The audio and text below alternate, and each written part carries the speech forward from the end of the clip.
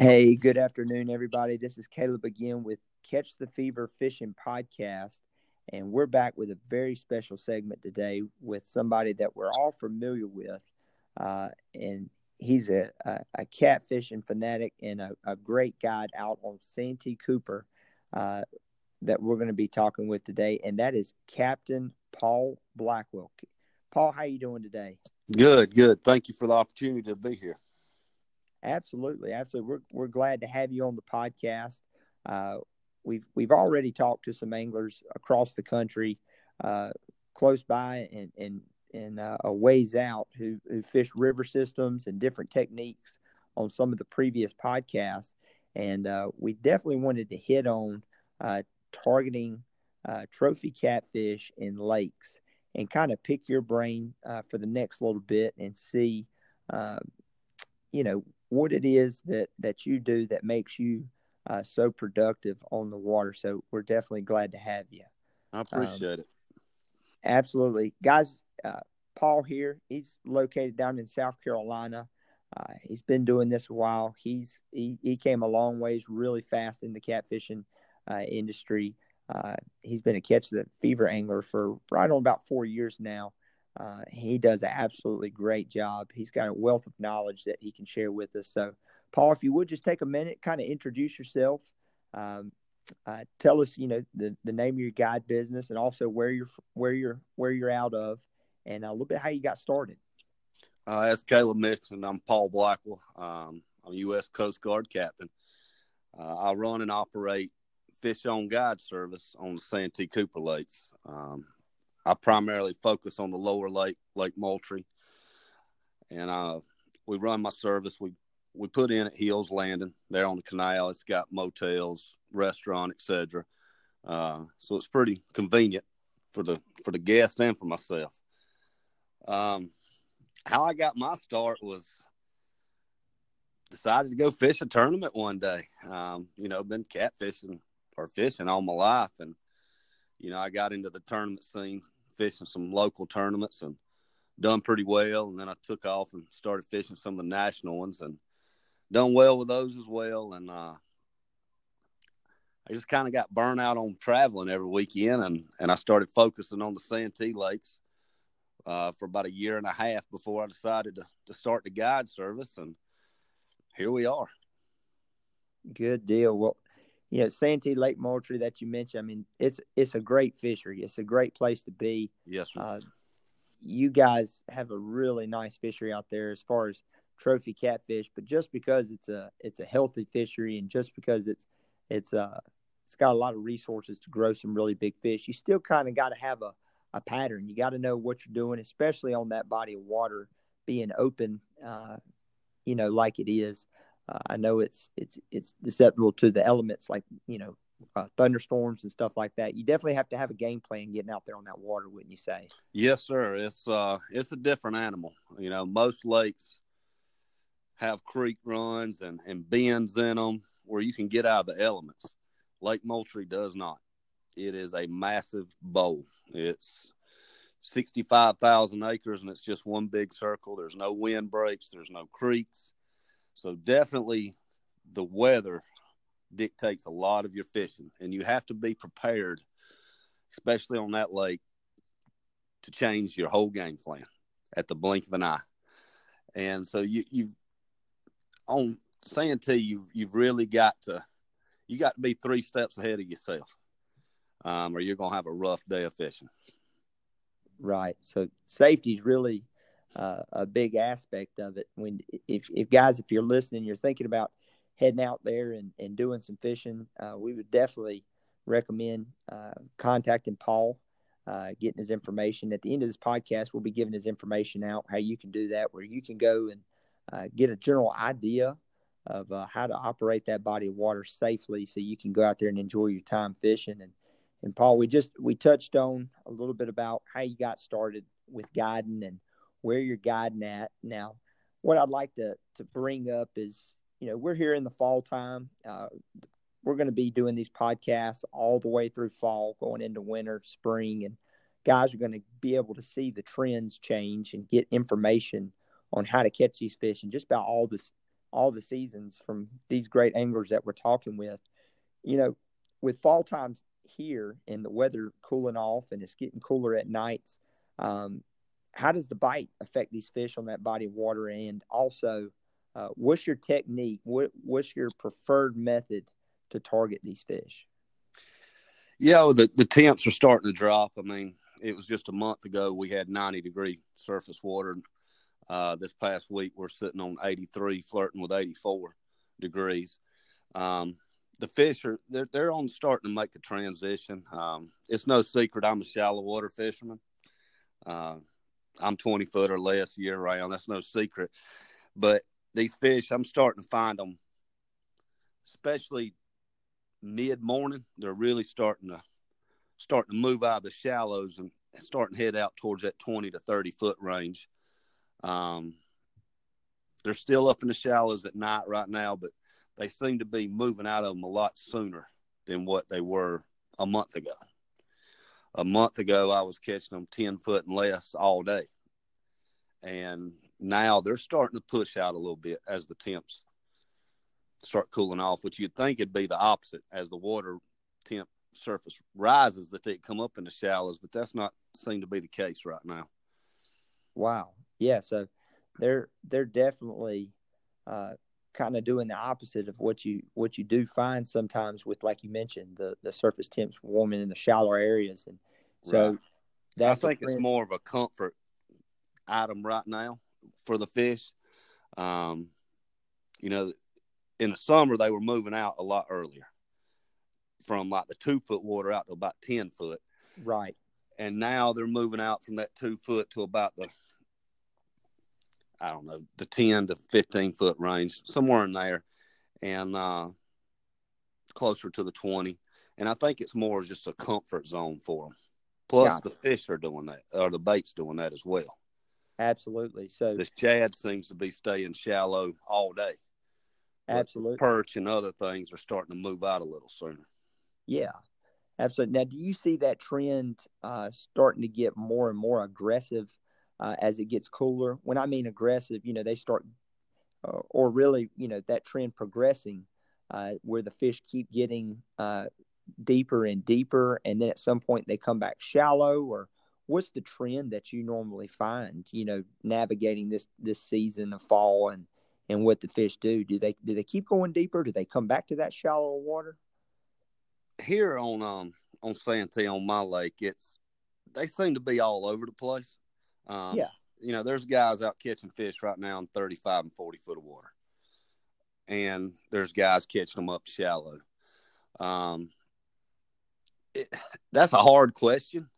It really is, because again, I'm a shallow water fisherman. I stay in the shallows, and you'll see them schooling up. You'll mark a lot of fish out in the deeper water right now, and as it tends to get cooler, you will. But what I've personally found is most of them fish aren't active.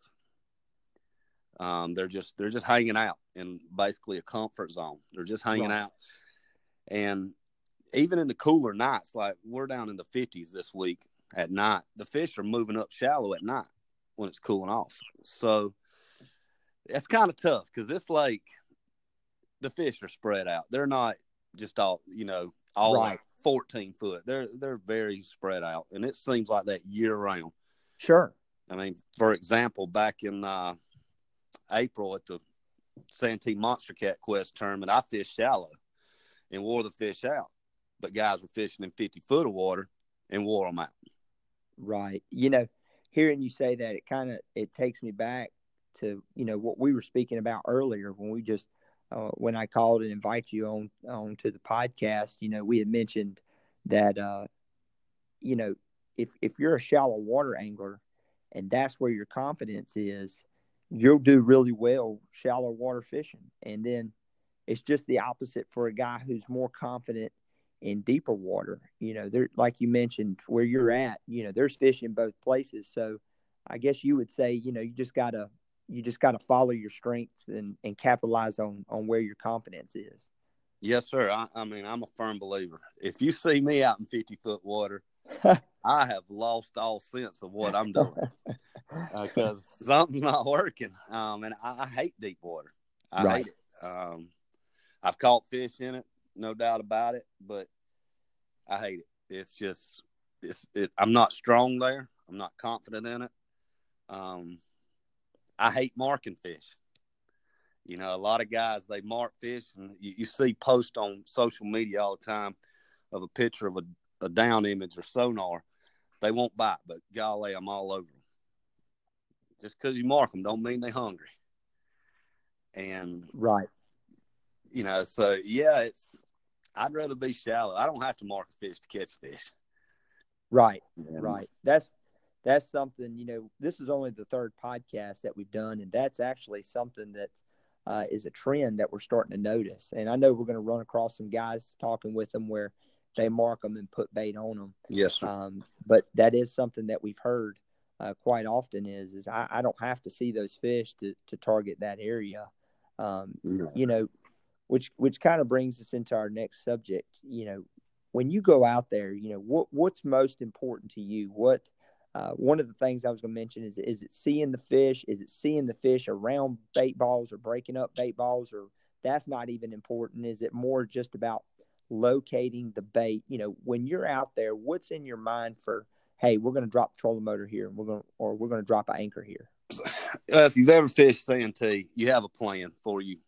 You ever leave Hills Landing, if you put in there. And when I get to the bottom of that canal, the wind dictates what I'm going to do. That is the very first thing I look at before I go fishing out here. And that's any lake. What's the wind doing? You know, most lakes don't have current. Well, wind makes current. Right. Believe it or not, wind makes current. You know, for example, here at Santee, if the lake is slick, fishing is awful. The rougher it is, the better the fishing. And what it's doing is it's just churning up all that stuff on the bottom, so it makes current. And it's no secret, every fisherman out there knows that wind pushes bait. Well, catfish are following bait. So if you got a northeast wind, I'm headed to the southwest. If you got a southwest wind, I'm headed to the northeast. That's great advice. I mean, guys, that right there rules out a lot of water. I mean, that's a great tip. You know, so many guys, you know, you read stuff online, you hear stuff, and it seems like when you get to the boat ramp and you fire your boat up and you back it off the trailer, you're on a new body of water.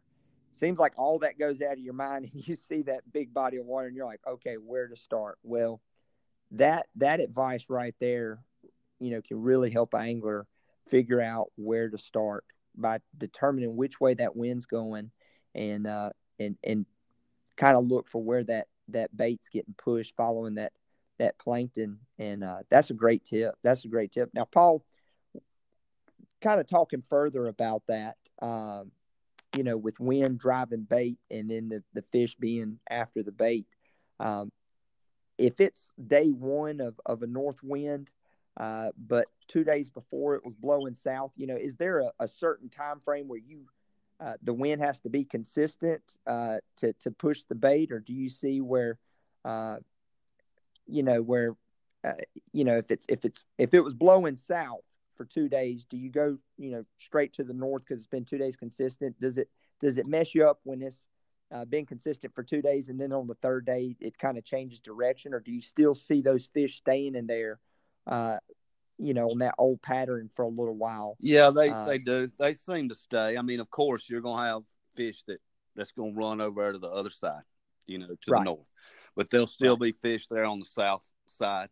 You know, if it's coming out of the south headed north, there'll still be fish there. And, you know, like this lake being a big bowl, a lot of times I'll fish there because it makes the fishing a little bit easier, especially if you got like a 10-mile-an-hour wind. Sure. But at the same token, it's one of those, it's just like patterning anything. Anytime you're patterning, you got to try it. If it don't work, go do the complete opposite. Go the complete opposite side. If you just got a 5-mile-an-hour wind, you know, it's been blowing 10, 15 mile an hour from the north to the south, and then it switches from south to north, and it's just 5, they'll pretty well still be there. Right. You know, if it's a hard wind that's really pushing hard, they're going to move a little faster. That's for sure.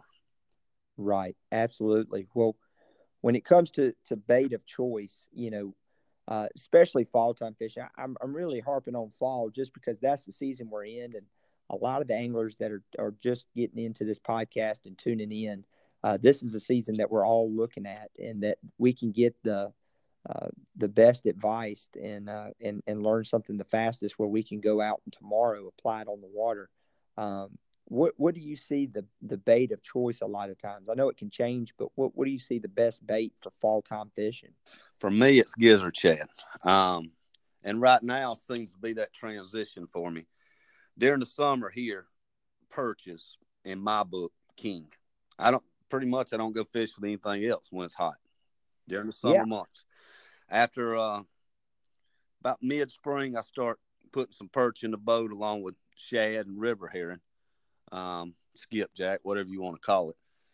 Yeah. And I start transitioning over that perch into the hot months. Well, now the perch bite is starting to back off, and they're starting to trend towards the gizzard shad. And here in another month, I'll probably be strictly using gizzard shad from now till spring. So you notice their appetite definitely changes with the season that they're in. Yes, sir. Yes, sir. Last weekend I was gator hunting, but I was up in the shallows and I could see the big catfish coming through. And what they were chasing was them big gizzard shad up there, up in the shallows. And you could see them coming through, and I mean, they'd breach water. So that right there is a sign tell that they are starting to trend towards that, as well as, shad's a finicky bait. Right. And in the wintertime, they get up in the shallows trying to get that warmer water and the plankton, which that's where the plankton is as well. Right. So, yeah, I mean, that's trend starting to happen now. I mean, when I was, like I said, the perch bite's starting to die off for me, and the shad bite's starting to pick up. Yeah, absolutely. It's funny when you hear talk about that shallow water.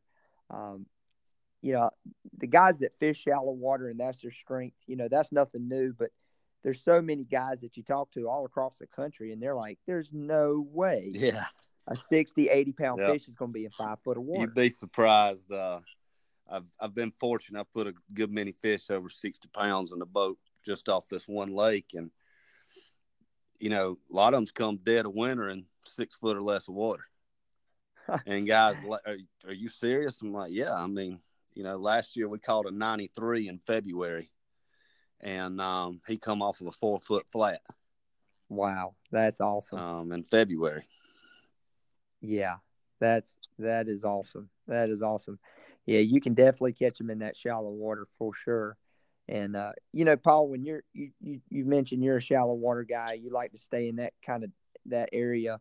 When you're shallow water fishing, do you find anchoring being more productive, or do you find trolling? What do you do?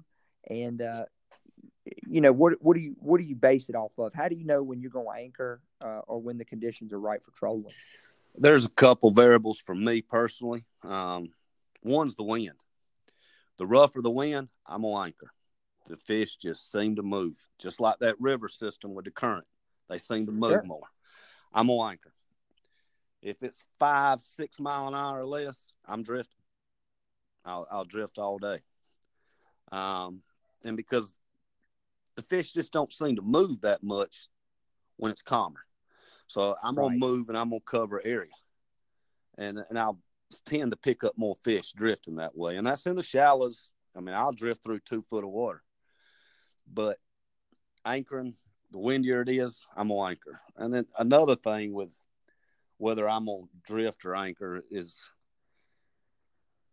when I pull up in them, I look for bait. And I don't look for big piles of bait. I won't fish big piles of bait. I look for 4 or 5 small bait pockets in, say, a 2-acre area. And if I find that, I'm going fishing. My theory is them big schools of bait, just like a deer. If there's a coyote around, you ain't going to have a herd of deer standing around. They gone. Right. And with targeting trophy fish, same scenario, same situation. Big trophy fish, them big piles of bait, they ain't going to stay around. Right. And Right. so that's kind of my theory with that. So I look for that, and then, like I said, the wind has a big factor in it. If I find that scenario of bait, I look at the temp of the water, what the wind's doing, and what time of the day it is. And that tells me where I'm going to put my boat as far as whether I anchor or I drift, what direction I'm going to drift back towards the bait, from shallow to deeper, deeper to shallow, where I'm going to position my boat on anchor. So that the wind and then where I find the bait's the two key factors for me. Well, man, those are all good answers. I mean, that's great advice. Great advice. And you mentioned shallow to deeper. Morning time and evening time. Is there a certain time where one's more productive than the other? Is it morning times that you find is more productive being on anchor or trolling than it is in the evening? Is there a time where you find one's better than the other? For me personally, yes. I like to anchor up to about 3, maybe 4 hours after sunrise, and then all night, or from about 2 hours before sunset and all night, I love to anchor. To me, the fish just seem to be more aggressive, feeding a little bit harder. Right. So that I love to anchor during that time. And I'm not saying that I won't anchor all day long, because I will. I've sat on one spot all day long and not had a bite for 6 hours. Then all of a sudden, my boat's loaded with fish, and I'm talking about good fish. So I'm patient, but that seems to be the better anchor times for me. After that, I like to drift in the midday range till about, say 11 o'clock, 10 to 11 o'clock, till about, like right now, sun's going down about 7:30. So to about 5:30, I like to drift. And again, I'm patient, and and the fact that I am shallow, I want to get in there and get anchored up early. And I'm not expecting a bite, but I want everything quiet, everything settled down. I want to beat the bait to the shallows. Right. I want to watch the bait come by my boat. So you want to have the table set before the people get there to eat. That's right. That's exactly right. So that's kind of the way I look at it, especially in the evenings. And then, in the morning, if I'm riding out through there and I mark bait out in 10 foot, that tells me the fish should be in about 5 foot, somewhere in that range, because they're following that bait out. So I'm going to try to find something in between. Right. I might sit on a 4-foot flat, dropping off into 10 foot and a 6-foot ditch on the other side, something like that. I'm going to sit on that and try to get between them. That's my goal, is basically to get between the bait and the fish every time, regardless of what I'm doing. Absolutely. Absolutely. And that's all good information as well. With you talking about starting out in the morning on anchor, and then as the day goes on, it seems like that pattern that you put together, when the fish are most aggressive, you just kind of anchor and be quiet and try to target that trophy fish on anchor. And then as the feeding time kind of backs off, you really start going after them. Yeah, at that point. Exactly. It's, first part of the morning, you're still hunting. The rest of the day, you're stalking. That's kind of the running way. Dogs. That's it. That's kind of the way I look at it. That's exactly how I look at it. Let's go get them. Yeah, hit them in the head, piss them off, and make them bite. That's right. Get a reaction bite. That's right. That's right.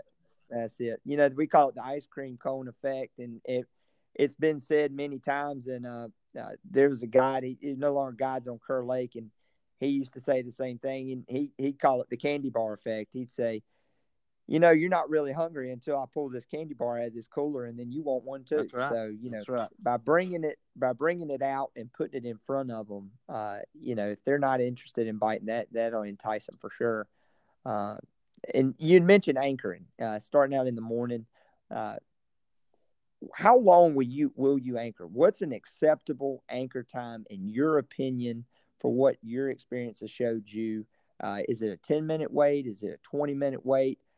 Does it have to do with the quality fish you're looking for? What's an acceptable wait time on anchor? So there's a lot of guys that's going to disagree with me on this, but It's paid off for me, and I'm confident, so I do it. Yeah. I drop my anchor. I promise you, we will not pull that anchor for 3 hours. Right. We will not. Bite or no bite. If I'm confident enough to drop my anchor, I'm fishing. I'm going to give it everything it's got. I'm going to make sure there's nothing coming through where I'm fishing at. I don't drop an anchor and if I ain't got nothing, an hour later move. And then, some guys have that rule of if they catch 2 small fish, they're gone. 2 or 3 small fish. I disagree with that as well. I found that when I drop my anchor, like I said, I'm there a good 3 hours. I'm not moving.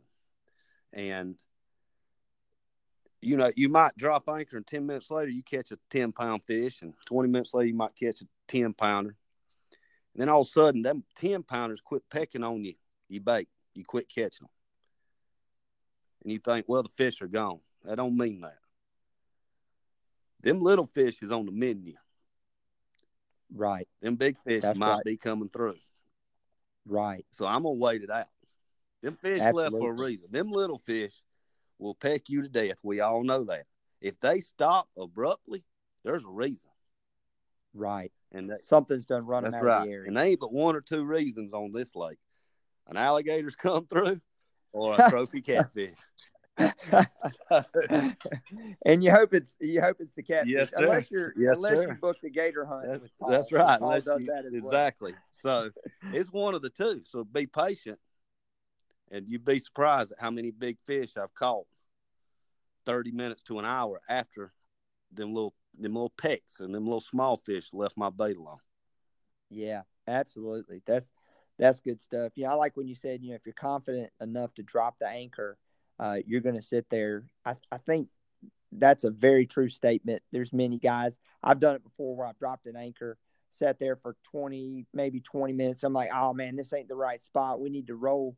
And then somebody come in behind me and, they end up calling me and say, hey, I appreciate you baiting this hole for this fish I just caught. And I just think, man, if I just sat there a little bit longer, it reminds me of what Gerald Swindle says in his bass conversations. He says, if I'm confident enough to cast that lure out there, I'm going to fish it all the way back to the boat. That's right. And that's what that reminds me of. Too many guys drop that anchor and then they say, oh man, we ain't caught a fish in 20 minutes, when that big fish may be in that area. And if you would have just waited it out, you would have had a real good chance at a trophy. Yes, sir.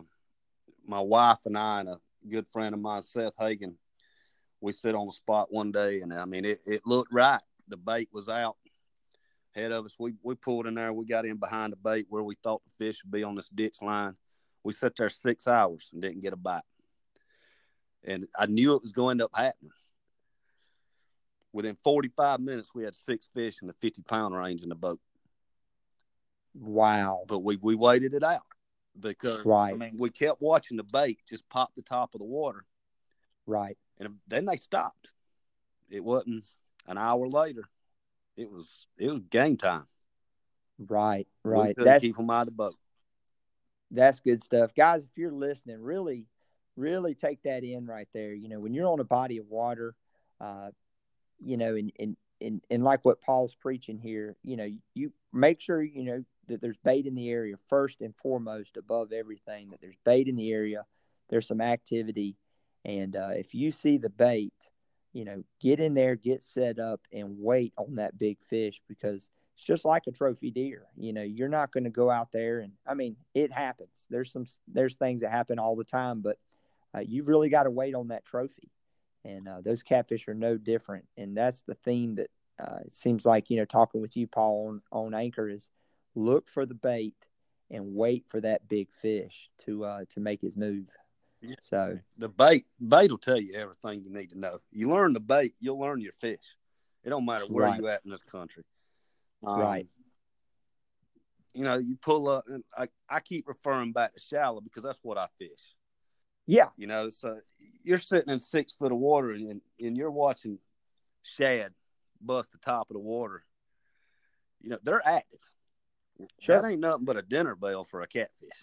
That's right. That's you right. know, and so there's catfish in there.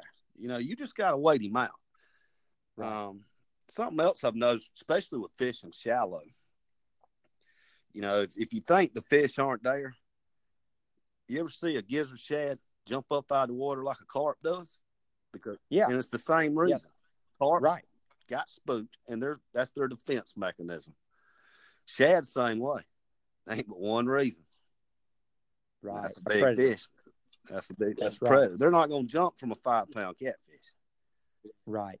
You know, so I mean, Right. pay attention to your bait because I mean it'll tell you a lot. The birds and the bait. You know, the birds will show you where the bait is if you look at them. Then you just pay attention to your bait, and they'll show you where the fish is going to be. That's exactly right, Paul. That is great advice. So, guys, you know, next time you get out there on that water and you say, "Man, well, I need to figure out where the bait's at what depth the bait's at, and fish my confidence depth." You know, how do I find the bait? Like you just said, Paul. You know, look for birds. You know, I think a lot of people, and I'm an electronics guy. I love electronics. I love them. If I could, I'd have 15 electronics and about 30 batteries on the boat. But so many times it hangs people up. And listening to this, you know, just reminds you there's so much that's out there and that's happening. And if you get stuck behind that fish finder too much, you'll miss the obvious trying to overcomplicate it, looking for birds, looking at your wind direction, how long the wind's been blowing in that direction. Like you just said, that rules out water right there. Get in that area. Once you get in that area, if you see birds, if you don't see birds, look for shad popping. If you see shad popping, I mean, it all lines up. And It really does. You know, this is once you put all that together, then you just got to pick the spot. right. Well, I fish from charts. Honest to God, I could use my charts and my down imaging and go fishing anywhere. I don't look for Right. fish. All I want to see is bait. If I see bait, I'm going fishing. And Right. where that bait is, I look at my chart. Then I look for the closest ditch, for the closest hump, ledge that's between where I think the fish are now and that bait. And that's what I fish. So you're looking for structure on the bottom, something different. And that was actually what was going to be my next question, Paul, is, you know, cover on the bottom, like a tree, a brush pile or something, or structure like a ledge or a hump. You Yes, know, sir. what's the main thing you look for in your particular body of water that produces the best? When on anchor, all I fish is ditches. I fish the ditch itself and the flats above it. Right. I don't really fish the humps and all, but you know, for other bodies of waters, that's what you'd be looking for as well. Sure. There's a lot of ditches on my lake. There's a lot Sure. of humps, a lot of rolling hills, a lot of stumps. But I look for ditches. To me, a ditch is nothing but a highway. Those big fish come up over a 4-foot flat. They're easily seen, but they run through a ditch at 6 foot with a 4 or 5 foot flat above them. They're not seen very easy. Right. So right. I try to put baits in them ditches and then on the flats all the way around it. And something else I do while anchoring, and this is kind of my secret, but I'm going to tell you anyway. So when I anchor, I fish 8 rods. That's just, right. If you can't catch them off 8 rods, you know, I mean, you can fish 24 rods. That's a lot of baits you got to keep up with. And when you guiding, it's hard to catch bait sometimes. So yeah. So I anchor fish with 8 rods, and I throw 7 of them out the back and off the 2 sides, all behind the console.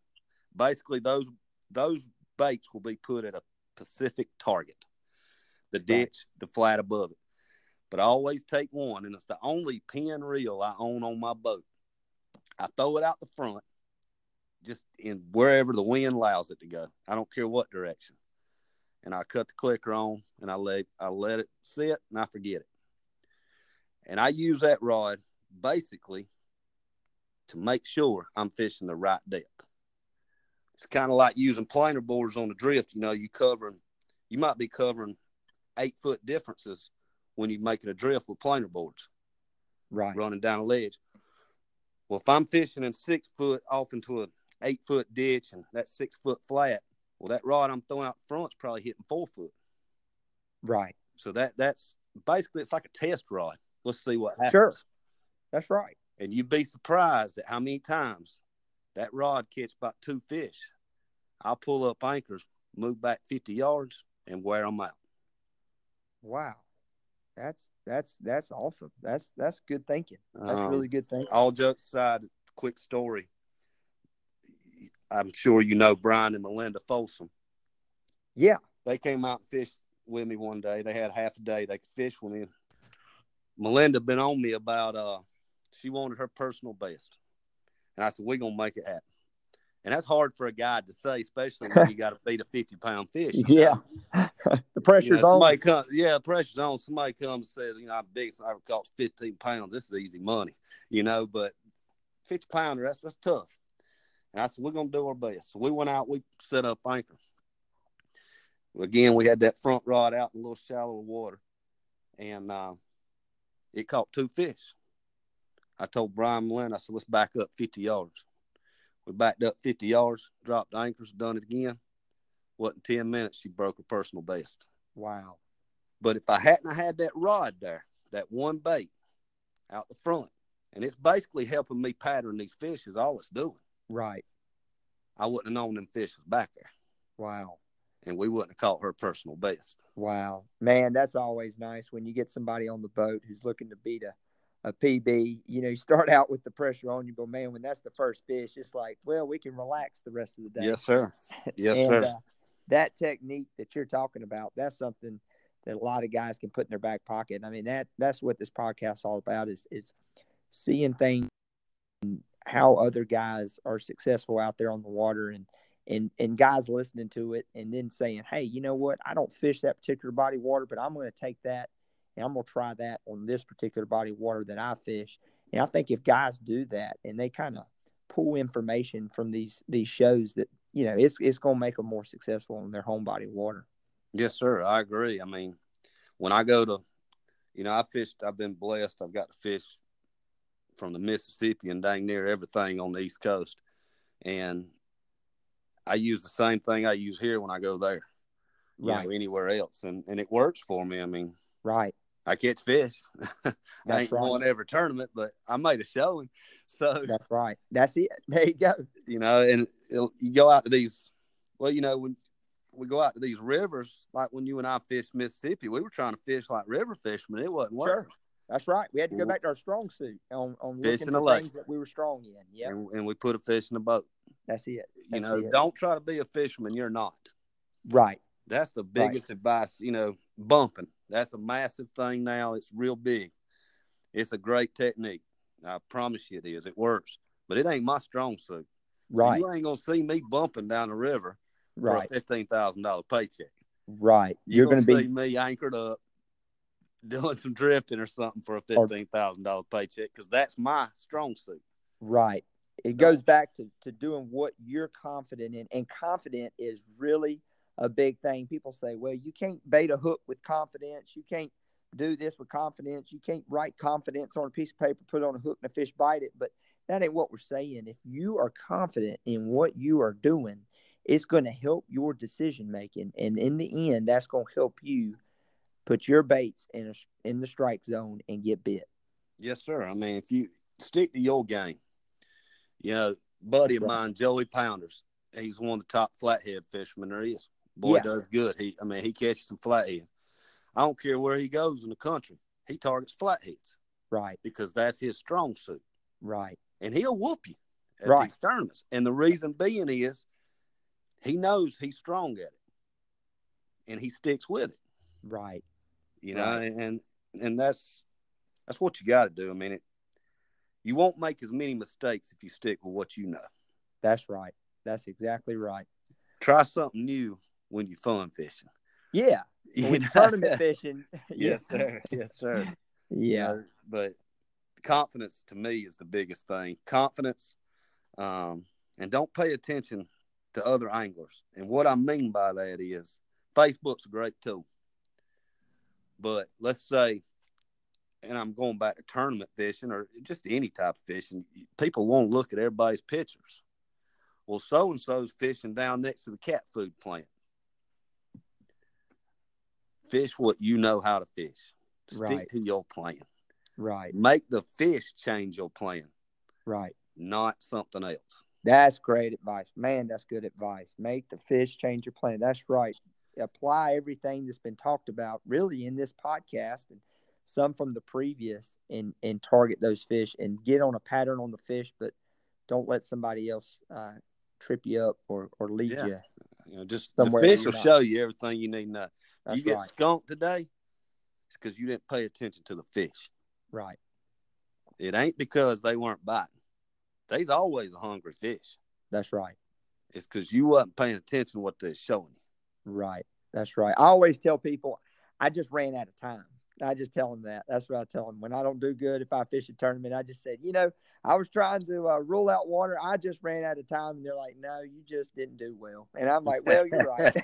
That's exactly right. I mean, I always blame it on the time factor, even if there it you is go. a 12-hour tournament. I think I'd have found them if it was a 13-hour tournament. That's There what you I go. say. I blame it on the stumps. That's it.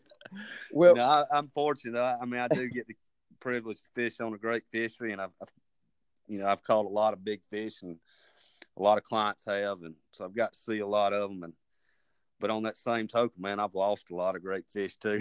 I know. Anytime I have heard that story all over from where you guys are located, that the stumps are just something. And even when we shot a video with Paul out there on the water, and he was telling us about the stumps and how brutal they were, and we actually hung into a really good fish that was pulling drag. I mean, he was a really strong fish.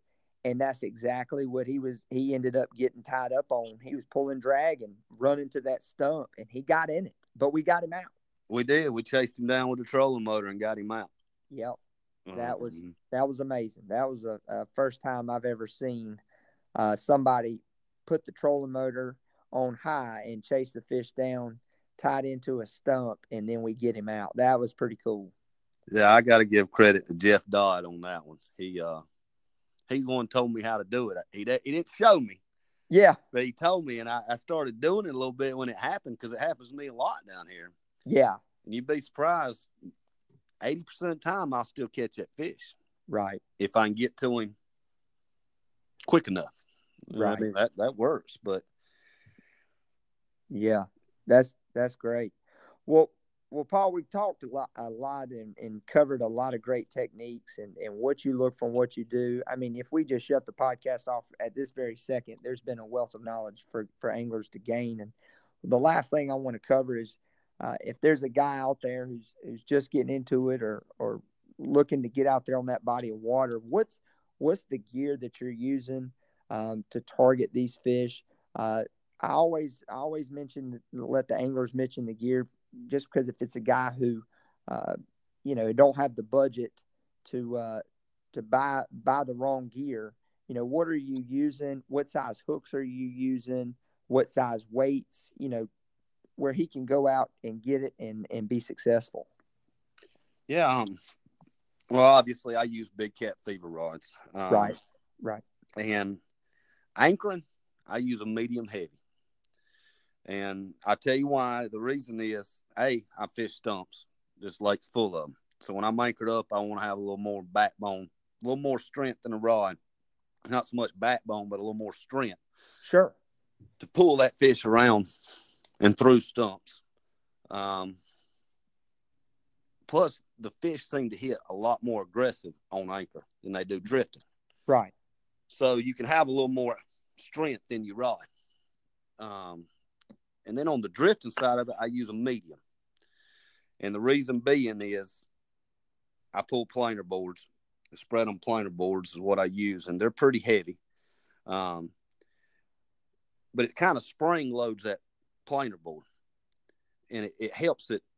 It's still jerky, but it helps it come across the water a little smoother. Right. Than the heavy rods does, because it's got that little bit of spring. Sure. And then the flip side of that is, on a drift, a lot of times you get hit and them fish barely catch the back of it. Well, with a stronger rod, you're yanking that bait away. With that lighter rod, he can hit it, and it eliminates a lot of them short strikes. Right. That softer tip rod. Right. So I'm running a medium on the drifting, and I run a 10-aught hook. It's made by Hooker's Terminal Tackle. It's Mad Cat or 10-aught. And then I use some 8-aughts as well, mainly for a stinger hook on a double hook rig. I'm running 30-pound slime line on my drift rods and 40-pound on my anchor rods, again, because I'm in the stump. So I want a little more meat on my line.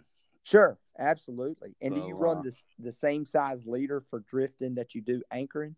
Yes, sir, I do. I run 50-pound leader for either option. I'm running a Boo Garcia 6500s, other than that one pin we was talking about. And the only reason is because that clicker's so loud.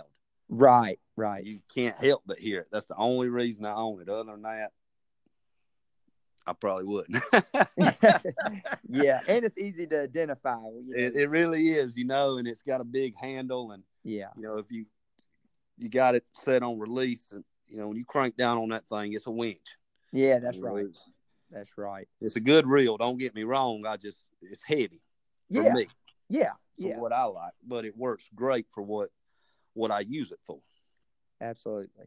I'm running most of my stuff that, I'm using, it's top of the line. It's good stuff. I mean, there's a lot of great rods and line out there. But if you're going to spend the money, my opinion is spend it. Right. And I know there's some guys that's on a budget out there that can't afford it, some of the better stuff, and that's all fine and well, but hopefully you can work yourself up to where you can. Well, nothing's more expensive than buying the wrong something and having to go back and rebuy something else. So that's just like hand tools. You can go buy the off-brand socket set or wrench set, or you can buy the good set, and you'll replace that off-brand. By the time you get done with it, you don't pay for that good set plus something. Right. And that's the way I look at fishing equipment. How true. Yeah. I've had these rods now, since y'all came out with them, and I've had no problems. They've held up. So make that one-time investment, and that goes for anything, not just the rods, but anything. Sure. Absolutely. Well, I tell you what, Paul, we're coming on 47 minutes, and this has been a great podcast. I have thoroughly enjoyed it. I've learned a lot myself. When you quit learning, you need to quit fishing. I'm still learning. That is so true. And I appreciate you taking time out of your busy schedule to come on here and talk with us and cover all these bases and really share the knowledge that you've put into. I go back and I tell people, I say, some of this insight, some of this knowledge with talking with guys like Paul, if you were to have to go back and learn that, you're talking tens and tens and tens and tens of thousands of dollars that it would take to get the knowledge that we just talked about here in this 50-minute podcast. I mean, I promise you, I don't even want to know how much money. Right. I mean, this podcast is a bargain. It really That's is. For sure. It is. All jokes aside, I kept up with it my first year that I fished tournaments pretty hard, and I fished 32 of them. Yeah. And I won about $4,000. Right. But it cost me almost $48,000. Right. You have to do it for the fun of it. Yes, sir. Yes. So I guess at the end of that year, I mean, it cost me about $30,000, something like that. There you go. It put it to the deficit. Yeah, and a lot of hours on the water, a lot of headache. That's it. Well, Paul, again, tell us the name of your guide business, where you're located, and the phone number or where people can find you, whether it's on social media, email. If I'm a guy who wants to get out there and really see this for myself, what's the best way to reach you? Facebook's the easiest thing. Guide Services, Fish On Guide Service LLC. I'm on Messenger. I've got emails, fishoncatfishing@yahoo.com. Phone number is 864-202-3095. We focus on trophy fish. We're conservation minded. Anything over 15 pounds, it's going to be released. There's no ifs, ands, or buts about it. The goal every time we hit the water is to catch the biggest fish on the lake. But we got a second goal, and that's at least a 30-pounder. And a 30-pounder is a big fish to a lot of people. Right. Absolutely. This year, we've only got one trip out that we haven't caught a 30-pounder. Last year, wow. we had 2 trips out we didn't catch a 30. Wow. So that's the goal. Amazing. You know, I'm not selling you a freezer full of fish. I'm selling you memories. I want to go out, take you and your family, you and your friends, have a great day on the water and make memories. Like I said, we're hunting trophies. That's all we're doing. Yeah, absolutely. And the conservation part of it is so great. You know, like you mentioned, what'd you say, Paul? Was it 10 or 15 pounds? 15 pounds. Anything. 15 pounds. Yes, sir. And the reason I do that is this lake's loaded down with 15-pound less fish. There's a heavy population of it. You know, we're hunting that 10% of fish that nobody else is. Right. So, and, you know, there's a lot of people down here, a lot of other guides that don't have the same theory I do and respect for conservation that I do. Right. And, well, we're going to do our part. It is. It's so important. And sometimes you'll hear some guys say 10 pounds is the limit where they throw it back. And it really has something to do with, it's mostly to do with the body of water you're on. Yes, sir. Yeah. Some bodies of water, a 15-pounder is a dime a dozen. And then on some other bodies of water, if you're trying to grow a trophy fishery and really preserve that fishery for the next generation or, you know, and keep those fish getting big, it's a 10-pounder on some bodies of water. Yes, sir. Yes, sir. Selective harvest is critical to being able to get out there and continue to catch these trophies. And, you know, you've got to respect your resources. That's for sure. Yes, sir. And like you said, the 15 pounds, I mean, they're a dime a dozen here. Yeah. We can go out and catch a boatload of them. And right. So, you know, it makes it a little easier to justify keeping them. But like you said, if it was 5-pound fish was an 8-pound fish was what the majority was, then we'd be at 10 pounds. Anything over 10 is going to be released. That's right. Yeah. Right. It all has to do with the body of water you're on. That's for sure. Yes, sir. Well, good deal, Paul. Thank you so much again for coming on the podcast. And it's been great. And you guys be sure to look up Paul Blackwell on Facebook. Be sure to go to Fish On Guide Service LLC on his Facebook page. Email him, call him, get a trip out there.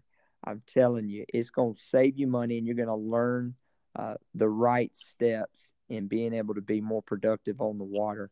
Again, Paul, thank you so much for being a part of this podcast. We've enjoyed having you, and we look forward to doing more because, honestly, I really feel like I have about 50 more questions I could ask you that I know would help guys. But yeah, we can definitely do it again. Yeah, because we didn't even really touch trolling a whole lot. No, the techniques of trolling. So we're going to come back for another podcast for sure. Sounds great. I look forward to it. Yep. Thank you guys so much for listening and being a part of this podcast. Again, we're going to be trying to do at least a podcast a day to keep you informed and pushing our mission statement to help you catch more and bigger fish. Thanks, guys. We hope you have a great afternoon, and we'll catch you on the next podcast. Thanks, Paul. Thank you.